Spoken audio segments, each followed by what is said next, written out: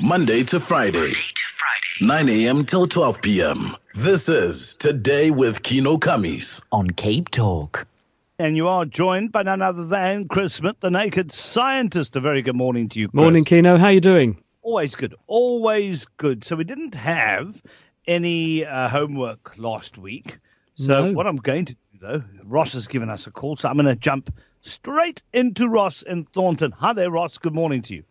First of all, a word of thanks to Chris, because a few weeks ago I asked him a question about storytelling. He referred me to the work of Dr. Adrian Owen, who I then looked up, and they even managed to get the book for me called Into the Grey Zone, which was an extremely emotional journey for people who have been locked into their brains after trauma and can't move and apparently can't do anything. My question actually comes from reading some of that book and the realization that different parts of the brain listen to different things. And I was wondering, and trying to put in the storytelling, which I do, was wondering if storytelling with their different topics and different access to different parts of the brain might be eventually used as a form of therapy. Ross, what we know about the brain is that different parts of it do different jobs. And there are regions that are specialised for moving, regions specialised for feeling, regions specialised for hearing, regions specialised for seeing. But they don't work in isolation. They're all richly connected together. So when you have an experience that stimulates chiefly one particular modality, one particular area of the brain and its role, nevertheless, it does change the activity in other regions. And I talked to someone recently who did this really fascinating study where they looked at people who were blind and had been blind since birth, but they studied the part of the brain that would normally decode vision. When they presented sounds to these people, and particularly a rhythmic pulse of sound, they found that there were particular areas in the seeing parts of the brain that were lighting up and becoming active with the same rhythm as the inputted sound. And this has a number of different connotations and consequences. This, for instance, might be one of the reasons that we can do lip reading, because we tune in visually to what a person is saying just as much as we're tuning in the audio spectrum to what they're saying. So when people create a rich sensory experience, whether that's actually telling a story, making a piece of music, that's why we find that we experience a range of emotions and we form pictures in our own mind facilitated by that particular experience, because the person who's doing this really well is presumably creating the right milieu to recruit all these other areas so that we don't just experience the information in isolation. It's creating this very rich sensory and emotional journey for the listener, the viewer or the reader to go on. And it might well be that, yes, we can also use this to help people who have particular problems with an area. If you need to strengthen a particular way in which the brain is working, for instance, to rehabilitate someone after a stroke, then yes, you certainly can do certain roles and tasks that stimulate or particularly recruit a brain area. But similarly, because they recruit other brain areas, if you've got a disconnect to an area of the brain, you can still access that brain area via some of these other channels. So yes, I think you're right. You probably can use this therapeutically, and people do. Well, there we go. Thank you very much for that. That is Ross in Thornton. And I normally start off the show by asking you what you've been up to. So is there anything that jumps out in particular before we go into any other particular questions directed at you, Chris? Well, quite an interesting story this week that came out from researchers internationally was this question about Venus. And this is the discovery of the gas phosphine, which is a phosphorus atom with 3 hydrogen atoms stuck to it. It looks like a molecular pyramid, this molecule. And the reason this caught astronomers' attention, they made the discovery by pointing 2 telescopes, one in South America and one in Hawaii, at 2 different times at the atmosphere of Venus, which is our next planetary neighbour. It's very similar to the Earth in terms of size, proximity to the Sun, but on the surface, the 2 places couldn't be more different. Venus has got a runaway greenhouse effect. It's about 500 degrees C on the surface. You could melt metal there. It rains sulfuric acid on Venus, so it's not what we would call hospitable, even by the standards of some cities I've visited in the world. Nevertheless, when these researchers pointed their telescopes at the atmosphere of the planet, they saw this light signature corresponding to this molecule phosphine. And you might say, well, what's special about that? There's loads of chemicals in the atmosphere of a planet, for example. The reason this is exciting is because previously where we have found phosphine, we have found it because it has been made by life. It's one possible hallmark of biology, of life. And while it's possible that around other planets that are gas giants like Jupiter with very different conditions and chemistries going on, you could make this via chemical processes, it seems less likely around a rocky world like Venus that this could have arisen from just natural processes. What we understand of the chemistry in the atmosphere of Venus makes it harder to reconcile this with just a natural origin for this phosphine signature. Instead, scientists are saying, well, could there be some bizarre form of life floating around in the upper atmosphere of Venus where the conditions are a bit less harsh? Perhaps this is an evolutionary hangover of Venus's past life when it was wetter, less searingly hot, and a more hospitable place for life, and perhaps life has retreated into these upper atmospheric regions, and the hallmark of them being there is this phosphine signature. On the other hand, it could just be that some other chemistry we've yet to disclose is accounting for this. But an intriguing observation, and if it turns out to be true, it will A, be amazing, and B, it will be the closest that we've come to discovering extraterrestrial life. And just to think that it's on the planet next door would be pretty stupendous. But obviously very, very early days, needs confirmation, needs corroboration, needs further investigation. Exciting and interesting nonetheless. Indeed. Let's go to Charles and Fisher. Hi there. Hi, Kieno, and hi, Charles. Chris. Hi there. Why is it that years ago when we boiled an egg, we boiled it for about 3 minutes? Now we seem to have to boil it for 6 minutes. Oh, is that how long you go for, Charles? Because I'm still a 5-minuter actually, but that's something to do with the size of the eggs I tend to buy, because I go for a certain grade in the shop, and especially if I buy the ones from my local shop that are from the farm round the corner, and they're quite big, and I like runny eggs, and I'm confident that the amount of salmonella in eggs these days is tiny, so I'm happy to have a slightly more runny egg. But no, it just varies on how runny you want the yolk to be and how congealed you want it to be. So if you cook it for longer, then the process that causes the proteins and the denaturation reaction that causes the yolk to gel together, that will happen more the longer you cook it for and the higher the temperature. And if you cook it for less long, then the yolk remains runnier because the chemical reactions and the changes in the chemicals that are provoked by heating, that not as many of the proteins change, so you get less of that gelling effect. So it's nothing special about the eggs apart from their size, because obviously the bigger the egg makes a difference with surface area, access of heat coming in from the water into the interior of the egg, and how much substance of the egg there is to heat up in order to actually get the egg to cook. Another factor is that some people keep their eggs in the fridge, so you're starting with an egg that, rather than being 20 degrees room temperature, say, you're starting with an egg at 4 degrees, and therefore you've got to put in correspondingly more energy to get the egg to the same cooking temperature, and then for those chemical reactions or changes to the proteins to happen. So there's a range of factors, but it's basically what makes your egg taste good. Well, there you go. Thank you for that one, Charles. Let's go to Natva in Crawford. Hi, Natva. Good morning. How are you? Very good, thank you. Good. I would like to ask, Doctor, what is homocysteine and what should be the safe levels in human beings? Homocysteine. Oh, homocysteine. Right, okay.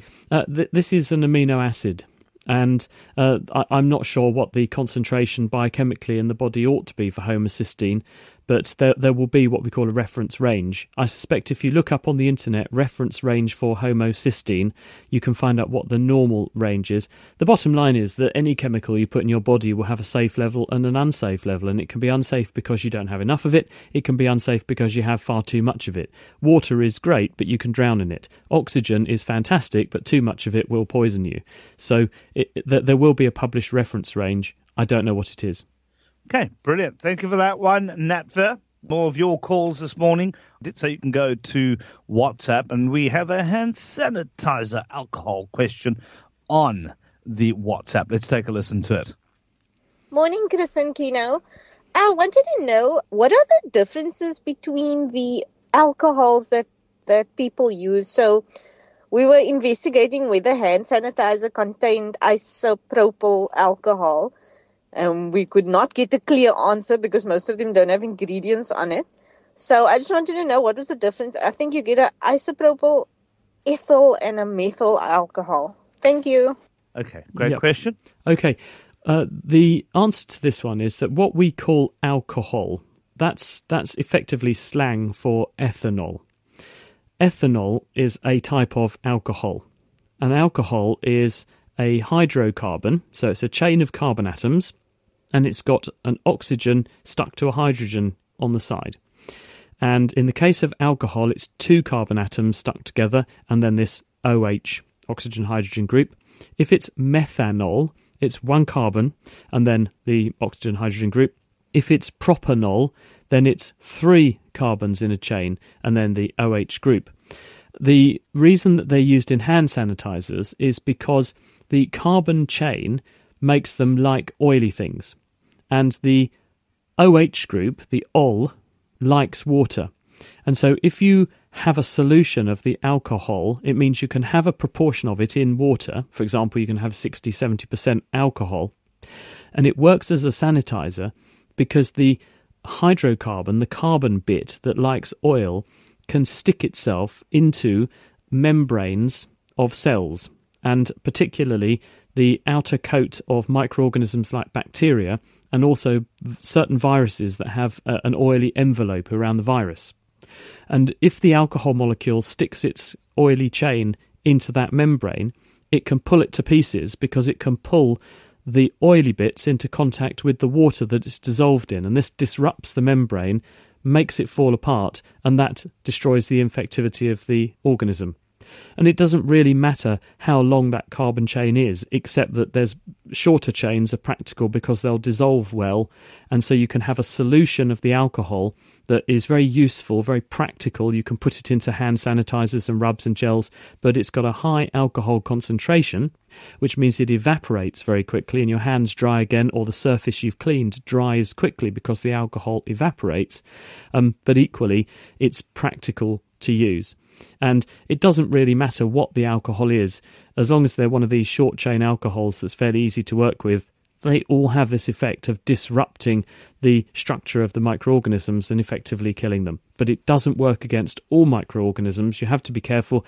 The ones that don't have this oily coat around them, they will be very much more immune to the effect of these sanitizers than these enveloped viruses like coronavirus. It has an envelope around the outside that makes it susceptible.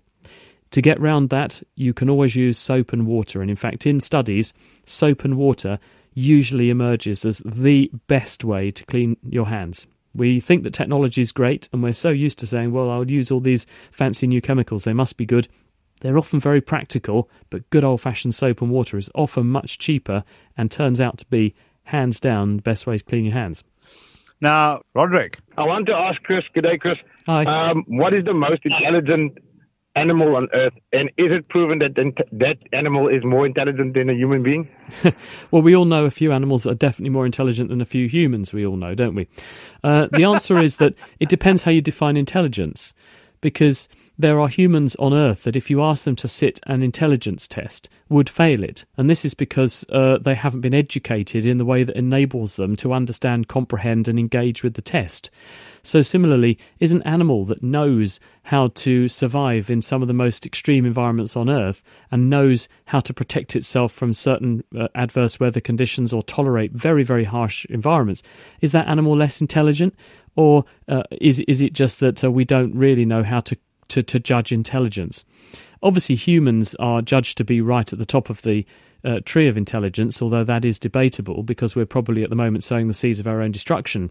But we have language, we have the ability to work as a group, we communicate information, we store information, we pass information on down our family tree, effectively building the knowledge in the population all the time, and we look after each other. So humans obviously have one extremely well developed form of intelligence, but then other animals that know, in inverted commas, how to, without any kind of GPS, any recourse to any other tools or maps or anything, take off from one country, fly thousands of kilometres and unerringly arrive at the same place in their destination, and they've made their own way there with no help from us. if a human achieved a feat like that, people would say it was extraordinary.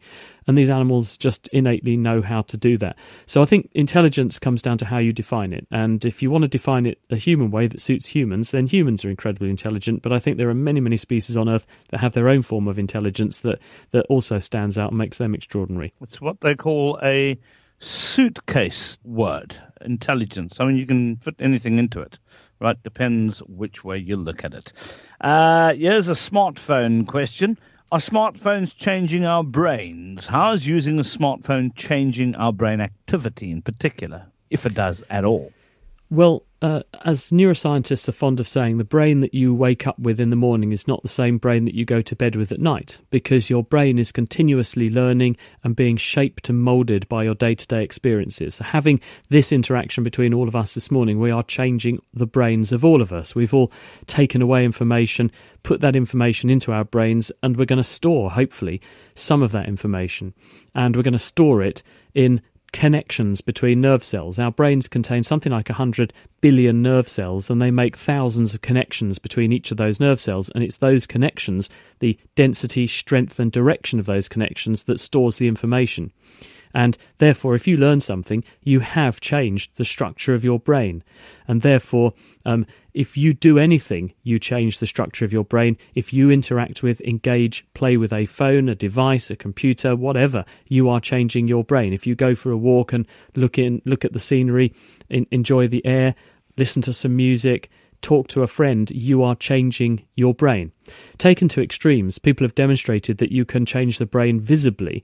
There was the famous study done on London taxi drivers, where the volume of the hippocampus, which is the part of the brain that is the seat of learning and memory and navigation, the volume of that brain structure was measured in people who were learning to do the knowledge, which is the test that taxi drivers have to take in order to get their taxi licence for London.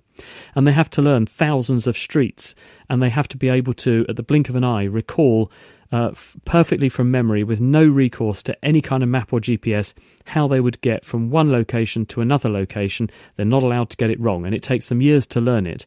And in the study where people were measured across the course of doing this learning, the volume of the hippocampus, this brain structure that enables us to navigate, remember where we've been and form new memories, did change demonstrably in those people that went from not knowing the London knowledge to passing their taxi exam, suggesting that and proving that the brain is plastic, moulded and changed by our day-to-day and educational and interactional experiences. And so I would say using a phone will definitely change your brain, and the extent to which you use the phone and what you do with your smartphone will also have a corresponding effect on the brain and on different bits of the brain according to what you're doing with your phone. Let's move on to attraction, shall we? Does same-sex attraction happen in animals too? Can animals other than humans experience same-sex attraction? Well, we don't really know, because we don't know if animals fancy other animals the way that humans fancy other humans. If you see someone and you think, wow, I really like that person, you can't explain why you really like that person.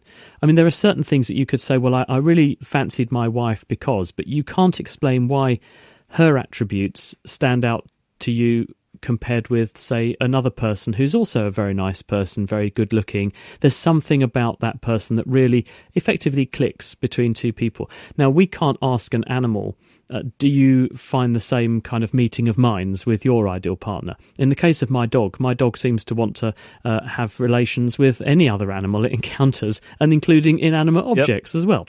And so does it fancy those objects? I doubt it. I think these are just instinctive behaviours. We are using those same instinctive behaviours, but we are sort of superimposing on them additional social factors. So I think animals probably do have relationships. They obviously get together with other animals and some bond or pair for life. They are using instinctive judgment as to what corresponds to the best partner for them in the case of animals that mate for life. And when it comes to same-sex relationships in animals, that's certainly been documented. There were a couple of penguins at London Zoo that made the newspapers in the last couple of years, and there were a couple of male penguins, I think, that were hanging out together, and the staff went and got them a rock to pretend to be an egg so that they wouldn't feel left out when all the the other penguins were incubating eggs. And I think they were quite happy with their egg. I'm not sure what they did to fool them into thinking it hatched into something, but they seemed pretty happy to have an egg to look after between these two male penguins. So that there are same-sex relationships that form in animals as well. But whether or not that corresponds to an active choice on the part, or whether something about their instinct just means that those two animals decide that they really like each other's company, I don't think we understand that enough. No, indeed. And something tells me your dog does not want to take your leg to the movies and get some popcorn. No. So, no, because I've not. Now, Chris, what's your plan for the weekend? Well, I think the weather here is probably in its last dying days of summertime. So I'm going to try and get some fresh air and enjoy the last ounce of freedom before we all get locked down again, because the L word has resurfaced in the media over here, and people are saying our coronavirus cases are rising. Predictably, we knew they would. Schools are going back, universities are going back, people are going back to work, cases are coming back. I hope we don't end up back in some kind of lockdown situation, but just in case we do, I'm going to go and make the most of it. What about you? Yeah, same here. Well, I'll be locking down. I've got an honours capstone project due on Monday, so most of my weekend will be doing some homework spent behind my behind my computer, weakening my eyes, but growing my brain. Anyway, great chatting to you as always, Chris. Have a fabulous weekend. Likewise. Cheers, Kieno. Thank you, sir. Dr. Chris Smith, the Naked Scientist. On capetalk.co.za. On the app. On DSTV channel 885. And across the city on 567 AM. Join the conversation. You're with Cape Talk. You're with Cape Talk.